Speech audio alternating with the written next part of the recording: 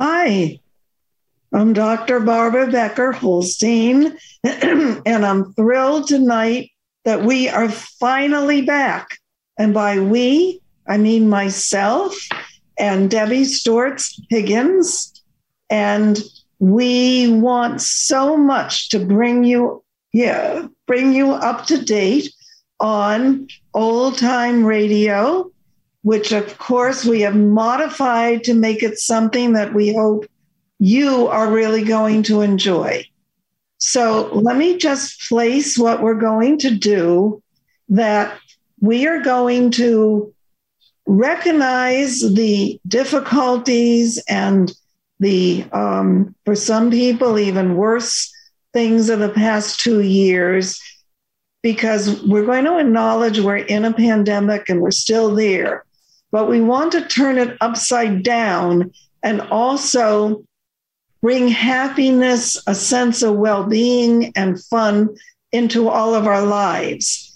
And one of the ways we can do this is through the sense of poignancy that can happen when we reminisce and we take ourselves backwards in time. Now, of course, even that has its own caveat. You don't want to go back to something where you're going to be sobbing the rest of the evening.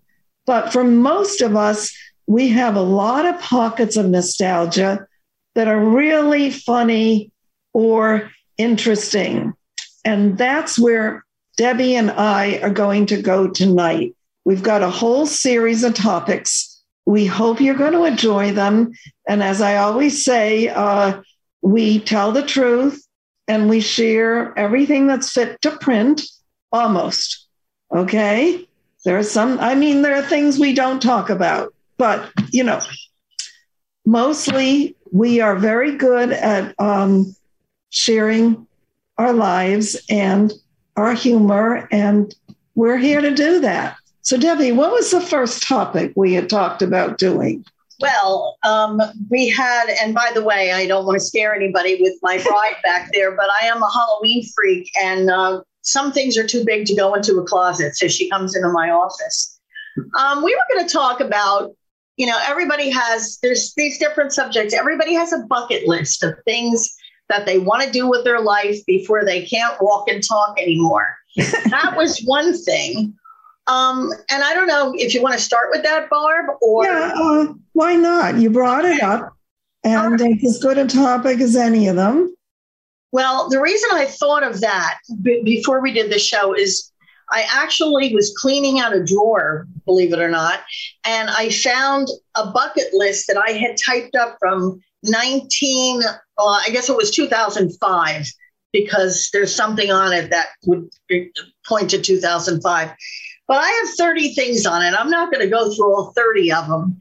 But on my bucket list, I've only achieved since 2005, probably 5 of these things. So, I don't know.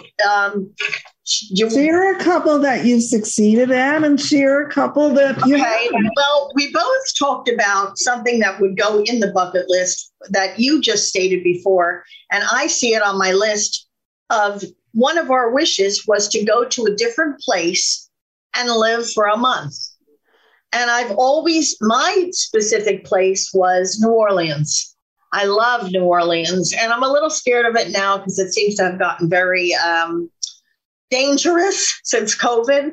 But I've always wanted to just go down there. I love the town and everything about it, and live it for a solid month. So where's your place you'd like to go live for a month? I would like to go to live in London. Of course, again, not tomorrow. Now I'm going to wait till things quiet down. But I have always loved England. I even have felt, maybe I had a past life there or something, because I'm so attracted to it. And just the idea of being in a new neighborhood, meeting people casually, relaxing, having tea every day, going to the shows at night. It's just fun. I don't want to live there permanently. I like the idea of change and adventure. I always have liked that. So I'm right with you, and maybe it'll come true. In New Orleans always felt for me, for the first time that I went there, that I knew where to go. I kind of had this instinctive feeling that I had lived there in a previous life. And I knew what streets to go down. And there's other places where I've gone to where I have a sense of, I don't like it. And it's just ridiculous. One of them is Costco. I don't know why, but it gets me. But New Orleans always made me feel safe and good. And there's other places that make me feel like I'm downtown Newark by myself with pockets full of money and I don't want to be there, But I mean, it's funny. Here's a couple real wild ones I had on my list. And I'll probably never do this. Travel down the Nile to see the pyramids in Egypt. Well, I'm scared to death to go to Egypt now.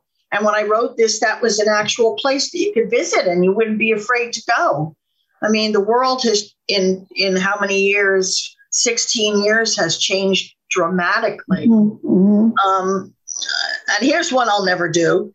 Go fox hunting again.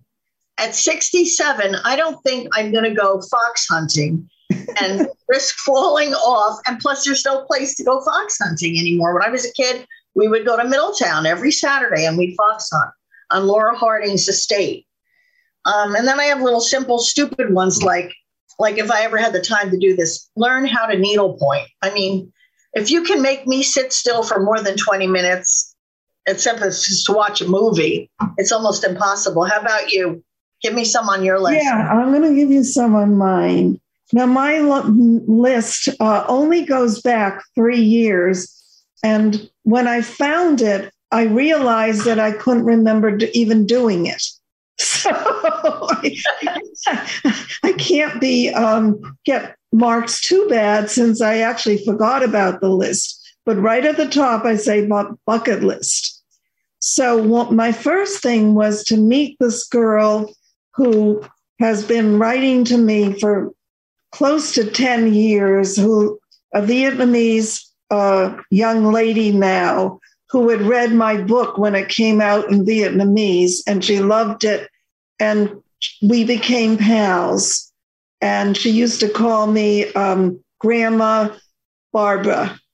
And very, very sweet lady, Lynn. And I'd love to meet her. That was first on my list. A new car was second. And we still have the old car. Okay. Yep. Bathroom updates. I'm not even sure exactly what was bothering me, but I can put my whole house on that. I've been waiting to get an addition put on for a year now. Yeah. Learn Spanish. Now, the closest I've come to Spanish since then was watching Jane the Virgin, because in this long, long serial, her grandmother speaks only Spanish. But I do have a yearning to learn Spanish. And write more books, more films. That has come true. That is something that I feel very blessed that I had a chance to move into a creative area, of my training, a much different area. Lose 25 pounds. No. Let's see if there's anything else that I'm willing to share. See, I turned it over. Wasn't even worth sharing.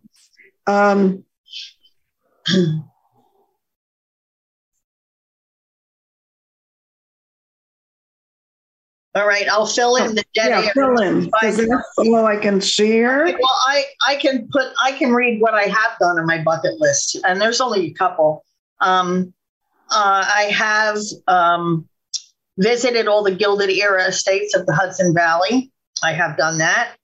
Buy and drink a bottle of Perrier Jouet champagne. Yes, I have done that. Wow. Get a box of Vosges chocolates, which I got. Own a Windsor ladder back chair. And I do have a beautiful one, believe it or not, from the 18th century. What else here? What else did I get here? Go to the Fairy Ball in Salem on Halloween. I did it. and eat at Peter Luger's Steakhouse in Brooklyn. I did it. Wow, you did a lot. And own a croquet set. I bought one. So those are the ones I've done on my bucket list. Yeah. Well, one of the ones that I had on my list from way, way back, probably almost 20 years, is still something that I would love to do. I've got to do some of it through making my films, but I would love to have a job for, say, half a year, and in London would be fine, where I was one of the people on a show, one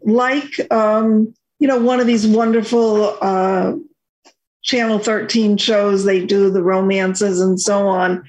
Oh, yeah, Masterpiece Theaters. Where I was one of the prop people that had to organize the correct things so they were in period time, Yep. You'll have to write to Julian Fellows, because he did all the Downton Abbey, and he's doing a show that's premiering in the middle of this month called The Gilded Era, which I'm really looking forward to. I always wanted to do that.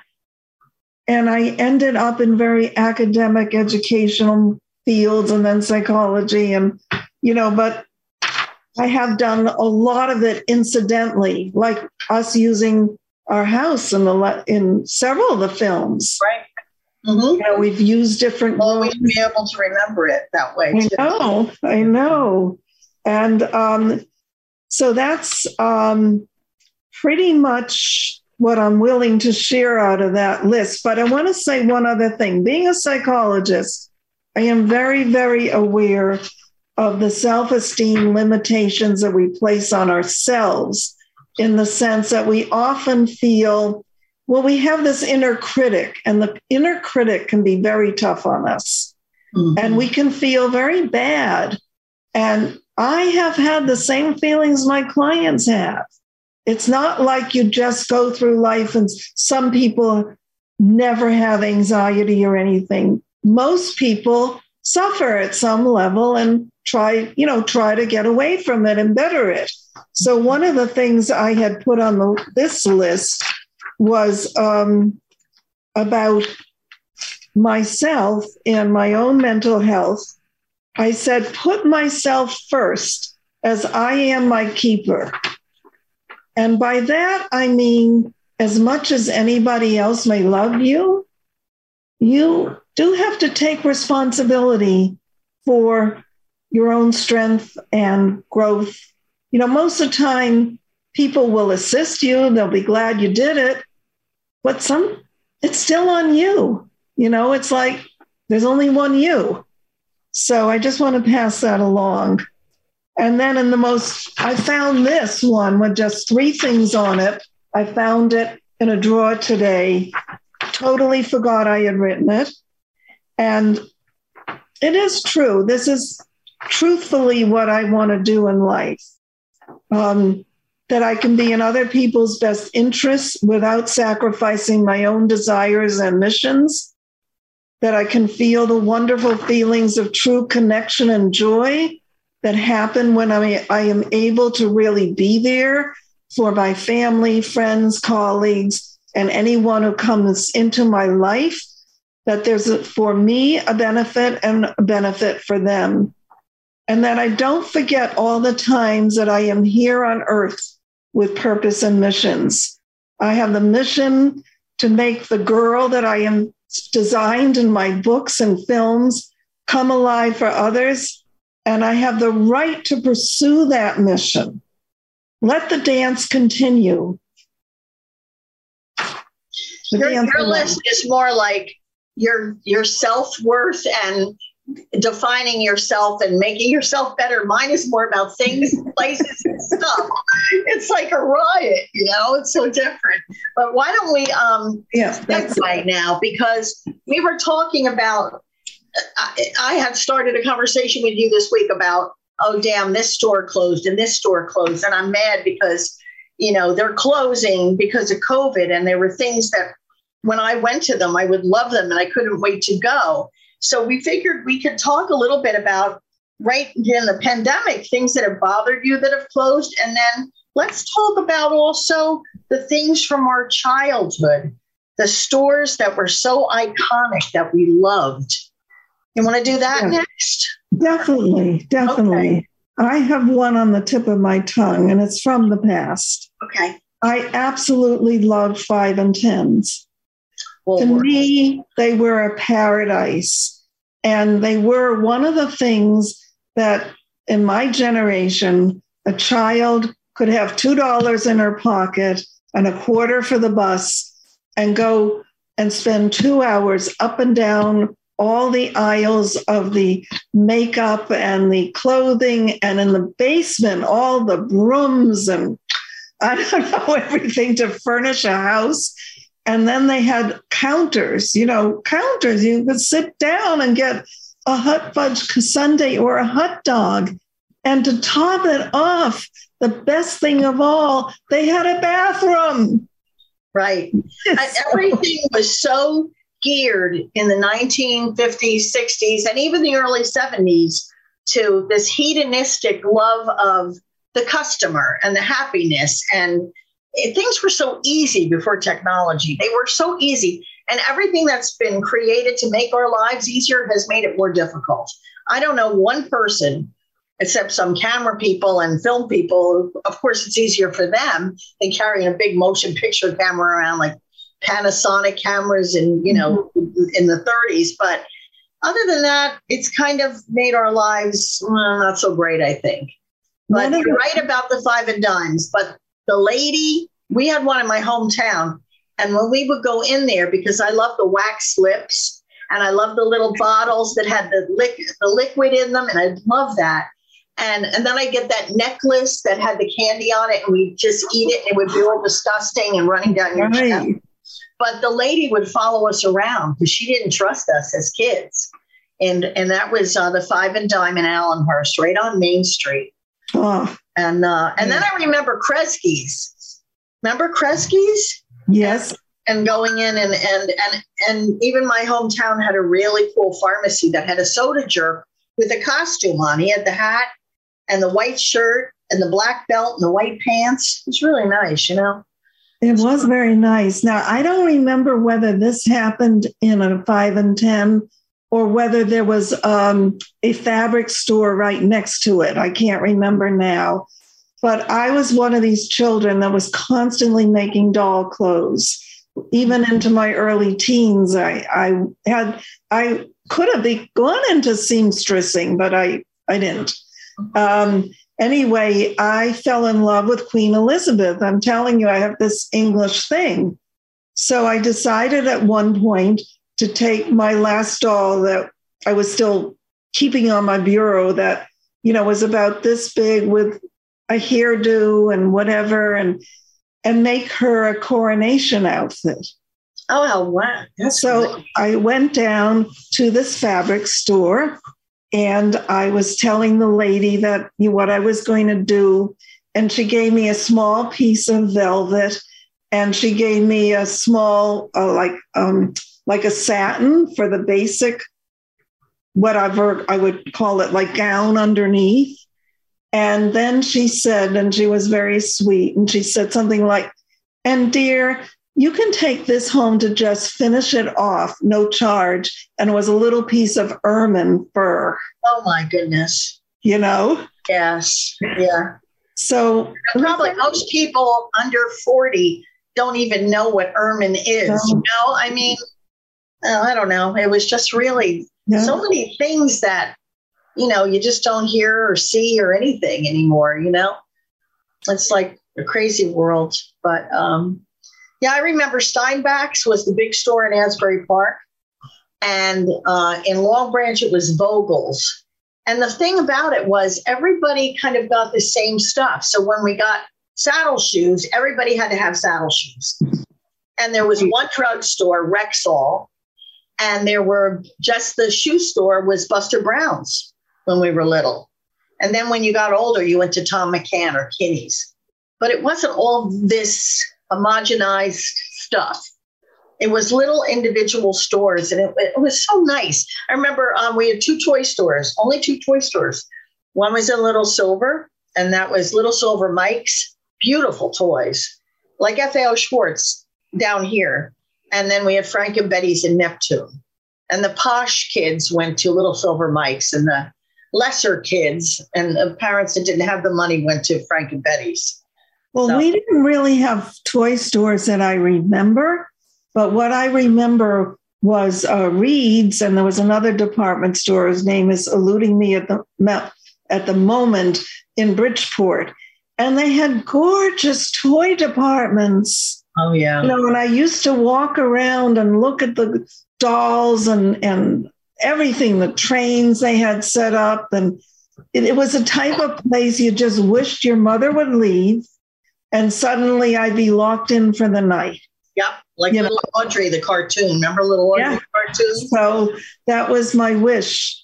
And Mally's, that was in New Haven, where I was born, was a gorgeous store also.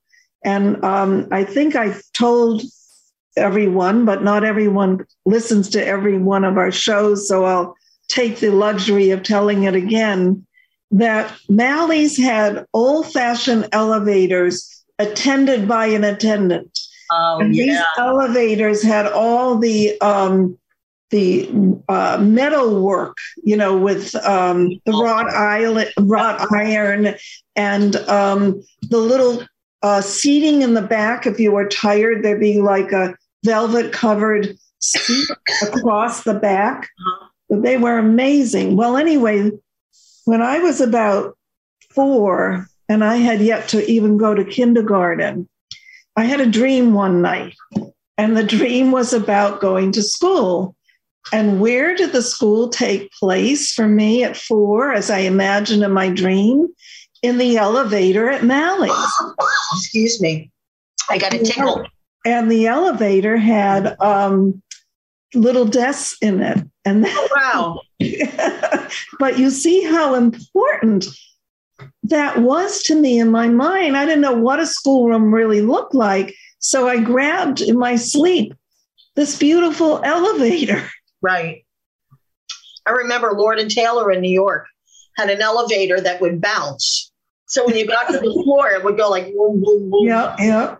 And the guy had the big cage that he closed, and everything was brass. And another thing I remember was the Woolworth building in New York, that most beautiful lobby in the world. Just the department stores were extravagant. Yes. And gorgeous. And just like Selfridges in England. And they were meant to be this experience of shopping. And then, of course, I guess the national chains were Montgomery Ward and 2 guys from Harrison, right? I don't remember that. They don't stand out. It's 2 guys in Montgomery Ward were the 2 big stores. I think I didn't live near any of them, and only really went to. America was very regional as far as the departments. Yeah, exactly. So, do you remember a place when you were a child that you just couldn't wait to go and eat at a place, a restaurant that was just, you just got so excited to go to it when you were little? Well, yes, of course. And I may have told bits and pieces of this. It was the Chinese restaurant in New Haven. That was my dream restaurant from the time I was about 2. The Far East. And I loved to go there. I remember walking up the wooden staircase to get to the restaurant, which was on the 2nd floor. And there were all these lovely waiters who I assume were first steps out of China, because they barely spoke English, but they always, had a hand to pat on the head of a little kid and welcome, welcome. Now, my parents didn't have a lot of money, so they weren't going to order for me because I was 2, 3, 4, 5, when we would go there. But I got a glass of water. I got the French bread that they always put on the table. I have no idea why this Chinese restaurant had French bread. Me too. I've never heard of that ever. They must have had a cousin that had the bakery shop or something. And then I got the vanilla ice cream from one of my parents, which, they had for dessert. But I love that restaurant. I know. There was one that my parents would get all dressed up and we go, it was called the Marine Grill. And it was right on the ocean on Deal Lake, but out by the sand. And it was just like a vacation and so beautiful. And every kind of seafood. And I think like lobster was, $6.50 or something on the menu. So I remember a lot of the restaurants in New York because my dad was in New York. So when I was little, I'd go up with him and we would go to, Delmonico's and 21. And I really had a privileged childhood. Was very lucky. And I remember those restaurants and the way they treated my father, Sure. Big shot. Well, I didn't have that level, even though my father was a dean and then a superintendent of schools. It wasn't at that level, but people knew him. And I was privileged to go to junior high and high school with my father being the superintendent of schools. So I was known by all the kids and that kind of thing. But the place that my parents loved the most when I was in high school was the local diner. Okay. And now my mother got pregnant when I was 16, and that's when my sister was born when I was 17. Yeah. And she didn't really want to cook much during that pregnancy, which I can't blame her. We went to that diner almost every night, and everyone knew us. And it was almost like that show. What's that show? You'll Always Have a Home. Cheers. Yeah. Well, I miss those places, and there was, there were places that were iconic restaurants that were there for 60, 70 years and were the standard of one of them around where I live was the Cypress Inn. And it was famous for its French dip sandwiches and its roast duck. And, that's another thing, too. You don't find the same menus on restaurants nowadays. Most of them had, French dips, and they had escargot, and they had roast duck. And now things are so different. You don't really find much French food. You don't find German food too much. The styles have changed so much. But the Cypress Inn was, and then all of a sudden it was gone. It was gone. I guess everything I talk about has a certain sense of melancholy at the end, it seems. Well, we didn't put this on the list, but it's very important in my nostalgia. And that is the dress shop that became famous, Lohman's. Oh, okay. We had Norwalk was a very ordinary town when we lived there. It's now become more like Stamford, really a notch up. But then it had no real clothing stores except the small department store. Lohman's was like a dream come true. And did you ever shop in Lohman's? I've heard of the name, but no. But you haven't. Okay. I don't think we had one around us. In the front, they had all the racks like at Marshall's, except the clothes were much better. They really brought in nice stuff. And then when you went in the changing room, it was a shared room, and you always looked great in the mirrors, fabulous. And it was years and years before I really reckoned with myself that those were special mirrors. Oh, skinny mirrors? Yeah, they were special. I looked so good in them. But anyway, that's where I got my first party dress as a young teenager, not a little girl having her birthday party, but a beautiful dress that was totally overlaid with lace. It was beautiful. And that was where I got a trench coat that looked like it had come out of Paris. With all sorts of extra pockets but the styling was gorgeous. Remember, Barbara, how you could go in and put things on layaway too? Yeah. I would get something. I remember you maybe remember my maxi coat. And I think I went in every week and put $1 on it. But they let you do layaway. Hamburgers, Macy's, let you do layaway. it was just like life was easy, you know, and everybody, no matter how much money you had, you could get things. You didn't feel, you know, shorted at all. Well, look at it. Half of the stuff we had was free. TV, you know, I mean, everything was, you know, electric bills were $5. You know, it was nothing. So I don't know. So what else was on our talk about television shows we loved as a kid? And that would be more like Universal as far as Connecticut and the New York metro area. So what were your shows you loved? Well, really my favorite show of all time till I was, you know, well into adulthood would have been I Love Lucy.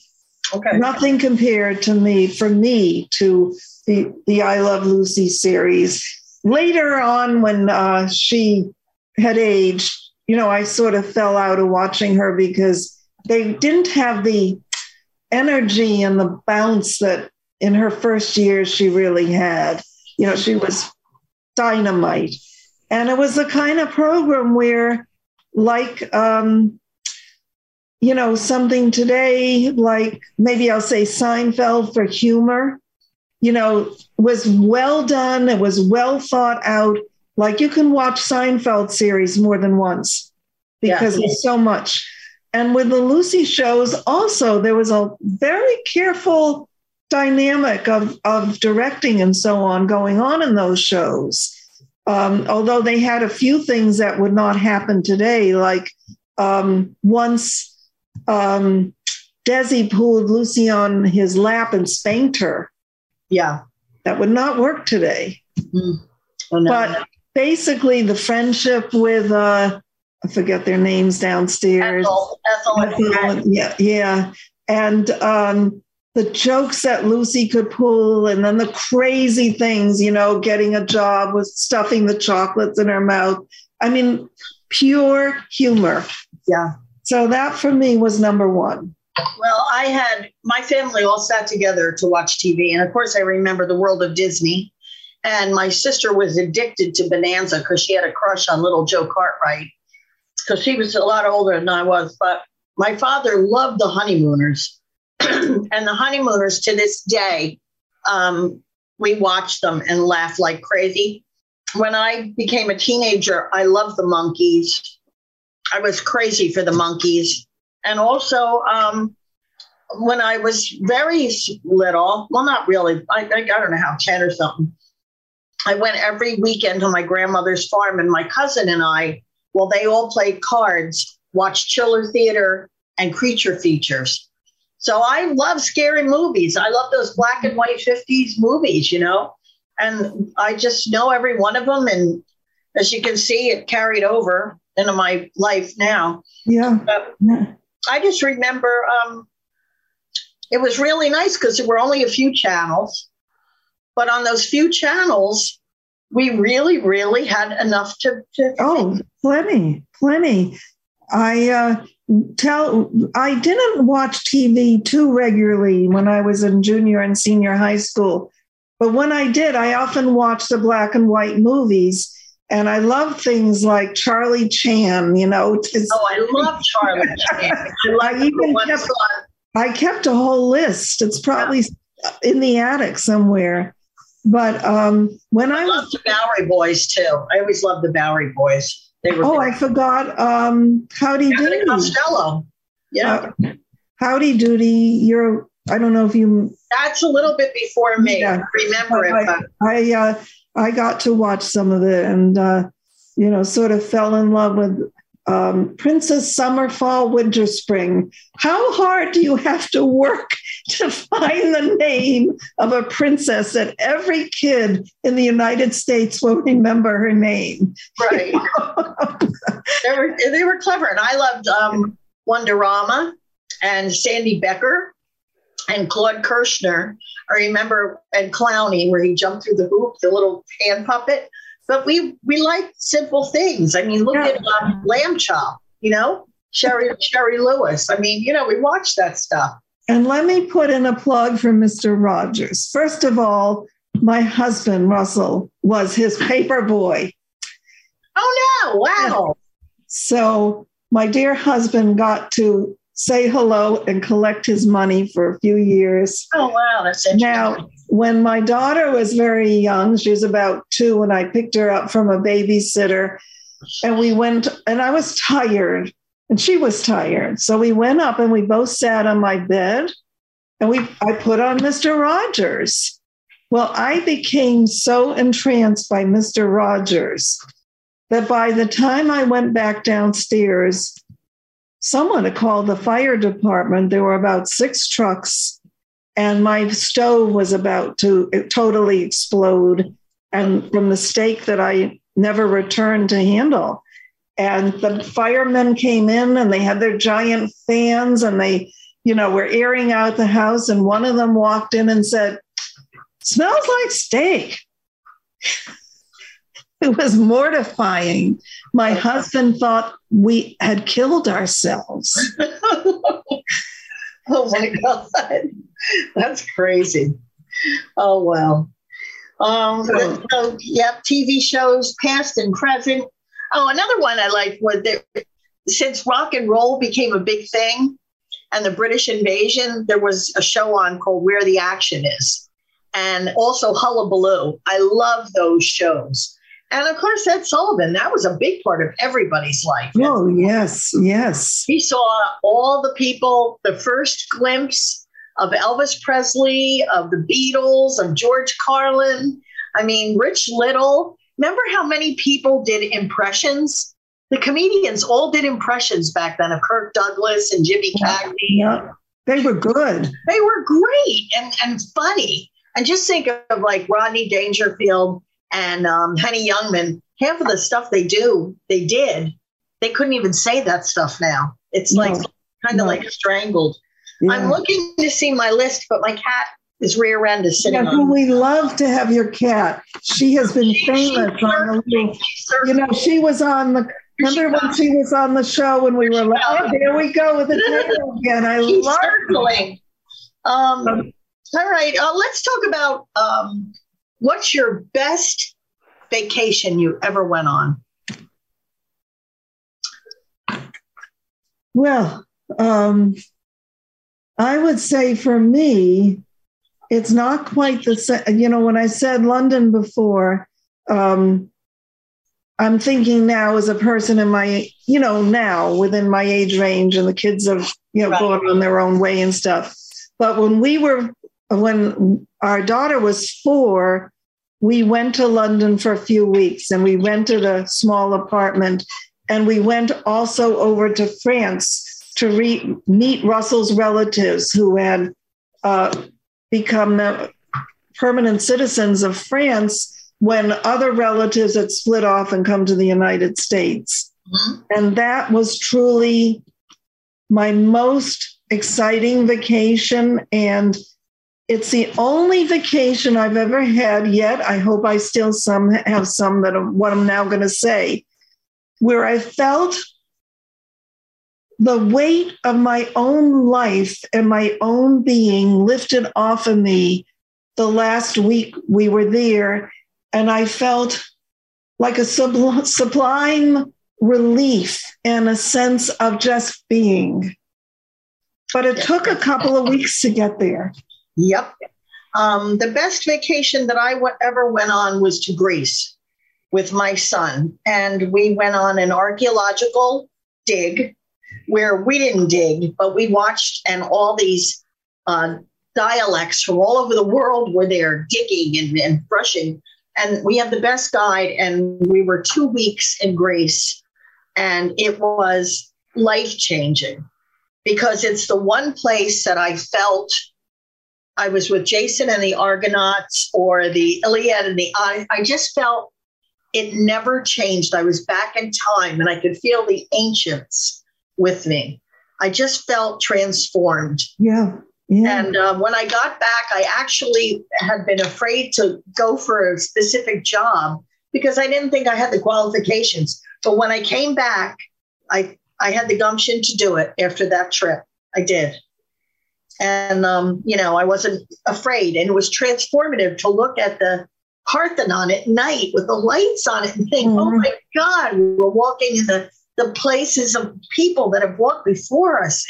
Incredible. That's why I hate to see magnificent history being eradicated. It drives me crazy. It's one of my big peeves, So I would agree with you. And I think one of my biggest peeves is not to have people answer telephones, but to have these crazy, press 1, press 2, press 3, because I do believe that if we had people answering the phones who were basically kind, you can't be too soft because you're doing a job, but kind people, we would be happier human beings. Oh, yeah. Because it's so frustrating dealing with the machines. Well, the technology is making everybody frustrated, this lack of human interaction and a lack of nature in our lives. I'm on the go all the time, but I had 2 or 3 days where I was home. And I mean, I had work I should have been doing, but I wasn't. I was watching TV or doing silliness, cutting out recipes. And I thought, I'm not living an authentic life. I don't have enough of nature. And when I had a farm, beautiful farm, I was in nature constantly. And even if I was stranded with COVID and I couldn't go anywhere, I had my farm with my barns and my animals and everything. And that's essentially my nature. So, and another thing that drives me crazy is when people tell you, you can't do that anymore. You're too old. You shouldn't be thinking that way. That's what, I don't get that.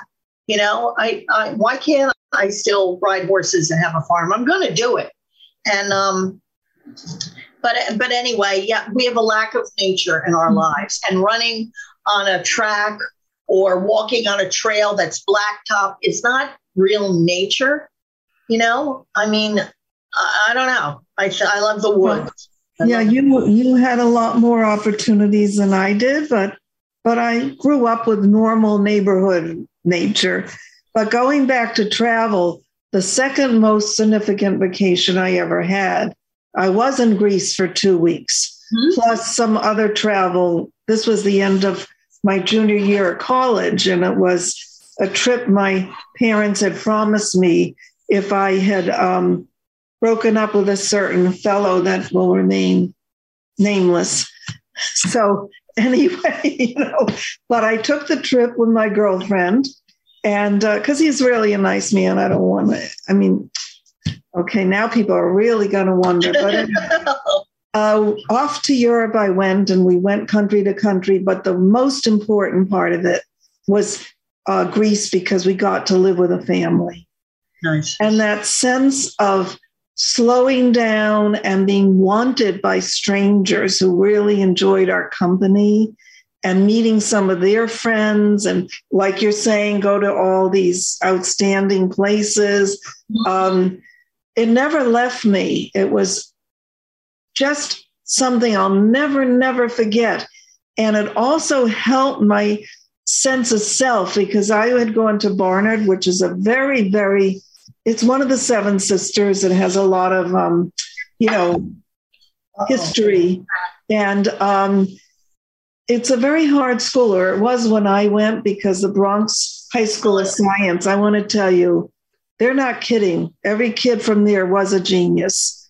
And I didn't do well at Barnard at all academically, although I made it, And that trip, I came back like, hey, I can do this. I am not damaged. I am just going to get through this senior year. I could get through Europe. Even when my friend got sick and went home, I could be by myself. This is not going to, I'm strong enough. And I did better my senior year than I had done before. And it transformed me.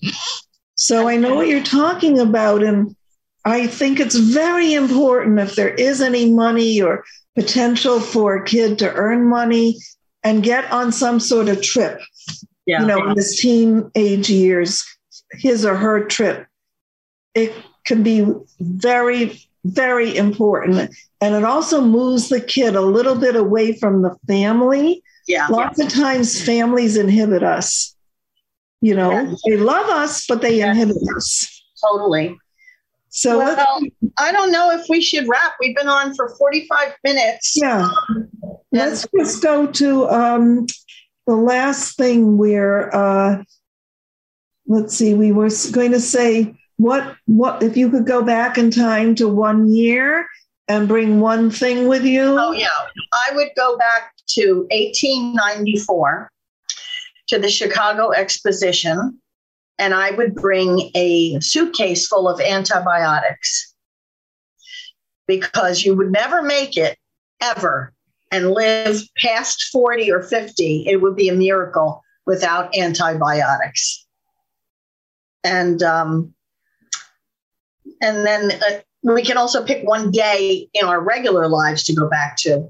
And that was my father had bet me. My horse was so bad, but he had so much talent. My father bet me $100 that I couldn't win a ribbon in this one horse show. And he was so sick of paying my entry fees. And he said, that damn horse, I'm not going to do it anymore. And not only did I win a ribbon, but I got reserve champion of the show. Oh my I went to my father and went, pay up, Dad. It was hysterical. I'll never forget that day. It was wonderful because we just kept winning. And it was like myself and my horse were one machine. We weren't separate. We were like a machine.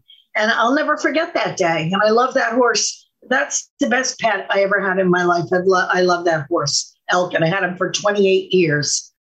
And so that's my past, and that's my now life. How about you? Well, I would say that if I could pick a year, it probably would be in the 1888 to 2000 till 1900, because I'd like to have experienced life with my grandmother and my great-grandmother and really have a sense of living at that point in time. And that would be that. And as far as exceptional days, for me, I'd say, and it's funny, this goes back to Queen Elizabeth I. I played her in the drama class I was taking in fourth or I think fifth grade. Mm-hmm. It was a real class downtown Bridgeport. It wasn't in school, and I played Queen Elizabeth. And there was a part, this was the recital, there was a part where I had to go in front of the audience, kind of leave the other actors and put my arms up and kind of give some sort of deep sense of my power and my love of the people and whatever. I don't even know what I said, but it was, it was like a moment when the president or somebody says something no one will ever forget. If not now, when, Right. And when the recital was over, I went to meet my parents and they had a little corsage for me. And all these strangers came up to me and said, you were unbelievable. We felt so moved. And that was the acting bug.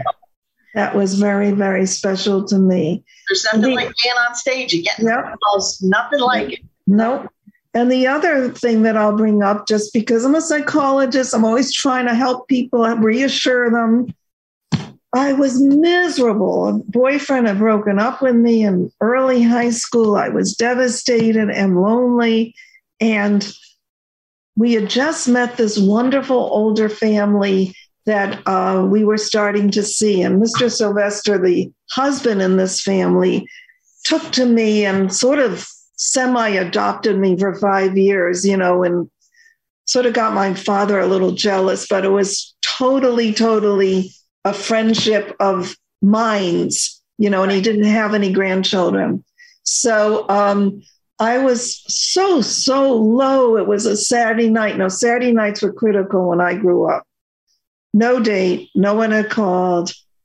And suddenly they called Mr. and Mrs. Sylvester. And my parents were going out. I was going to be alone. And they said, hey, would you like to do something with us tonight? And they took me to dinner, and then we went to a school play. They saved me. Oh, that's a nice story. Nice to be saved. It is nice to be saved. So I think that rounds us up. Yeah, I mean, we filled them up, that's for sure. Yeah. And I hope that everyone listening will have felt our enthusiasm, our memories, our excitement, and also see how very much we're all alike. You know, we have our moods and disappointments and losses, but we have these wonderful little beckoning points, both to go forward in life and to go back. Mm-hmm. And so we hope you enjoyed it. Yeah, and it was a long time that we weren't on. And I guess so we're back. And now we have this other weird pandemic. So everybody's in the house, and it's also 19 degrees out, which is another reason to be in the house. Right. But, hopefully by Valentine's Day, there'll be a breakthrough. And every time when we get past Valentine's Day, I think, okay, winter is almost over, even though it's not, but it kind of, Right. So, so I'm going to say it's good to be back. And we'll hope to be here within a month or so. So okay. Goodbye for now. Goodbye, everybody. And thanks for listening. Bye-bye, Barb. Have a good night. Bye, Debbie.